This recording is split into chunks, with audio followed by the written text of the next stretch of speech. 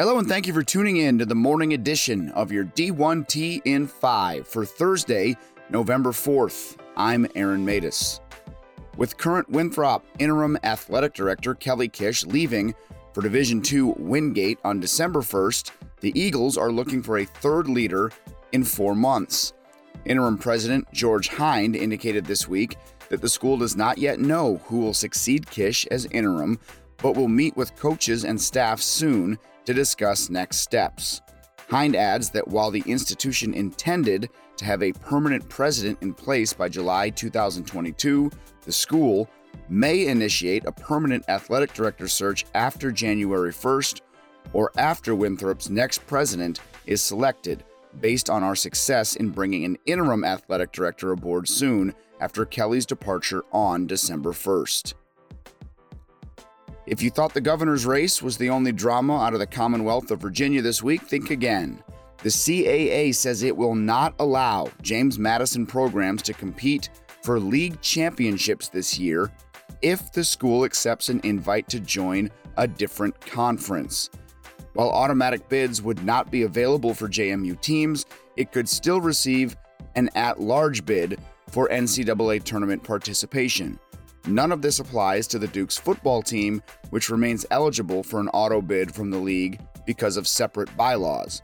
In a joint statement from Dukes AD Jeff Bourne and President Jonathan Alger, as we head into a potentially monumental week for the future of James Madison University and our intercollegiate athletics program, we were extremely disappointed to be informed by the Colonial Athletic Association that should the university accept an invitation to another conference, JMU student athletes would not be allowed to compete for postseason conference team championships and therefore for the opportunity to earn NCAA automatic team qualification. In an era when the industry of college athletics stresses student athletes' welfare, this decision is completely contrary to those ideals.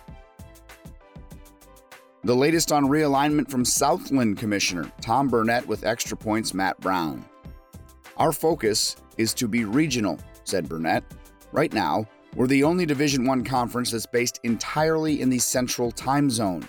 We have made a commitment to being geographically sound. We're not going to send volleyball and softball teams across the country to play conference competition.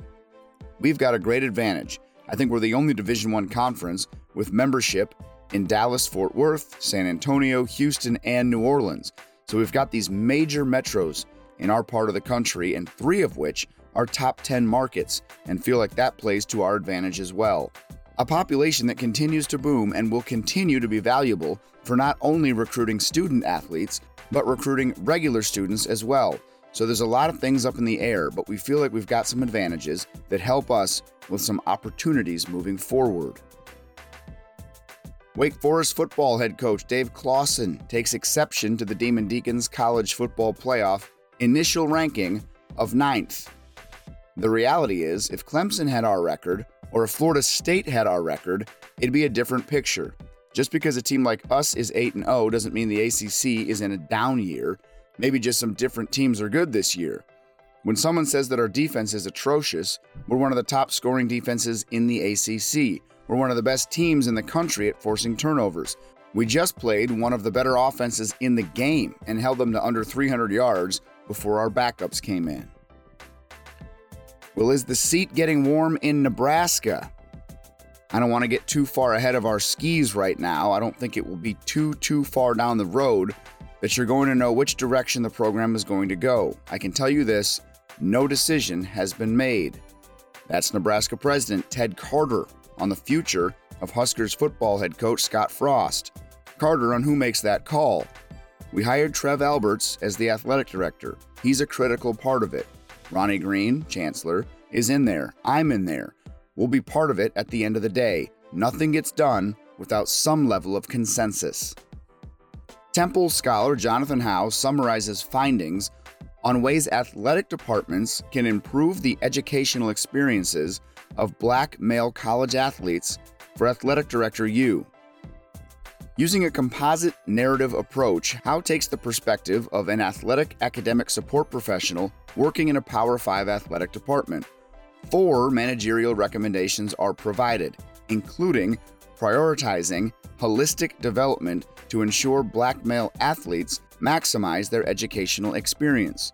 Notably, overall, if athletic departments are recruiting Black male college athletes, BMCAs, they should prioritize the holistic development of this population. Part of the holistic development is ensuring that BMCAs get the most out of their educational experience. While this article may make some uncomfortable or challenge individuals to implement what may seem like daunting recommendations, the onus is on athletic departments to support and develop BMCAs just as they promised their families when they sit in their living rooms on recruiting trips. This and more in your D1 Ticker email. I'm Aaron Matus, and this has been the morning edition of your D1T in 5 for Thursday, November 4th. Thanks for listening, and we'll talk to you again this evening.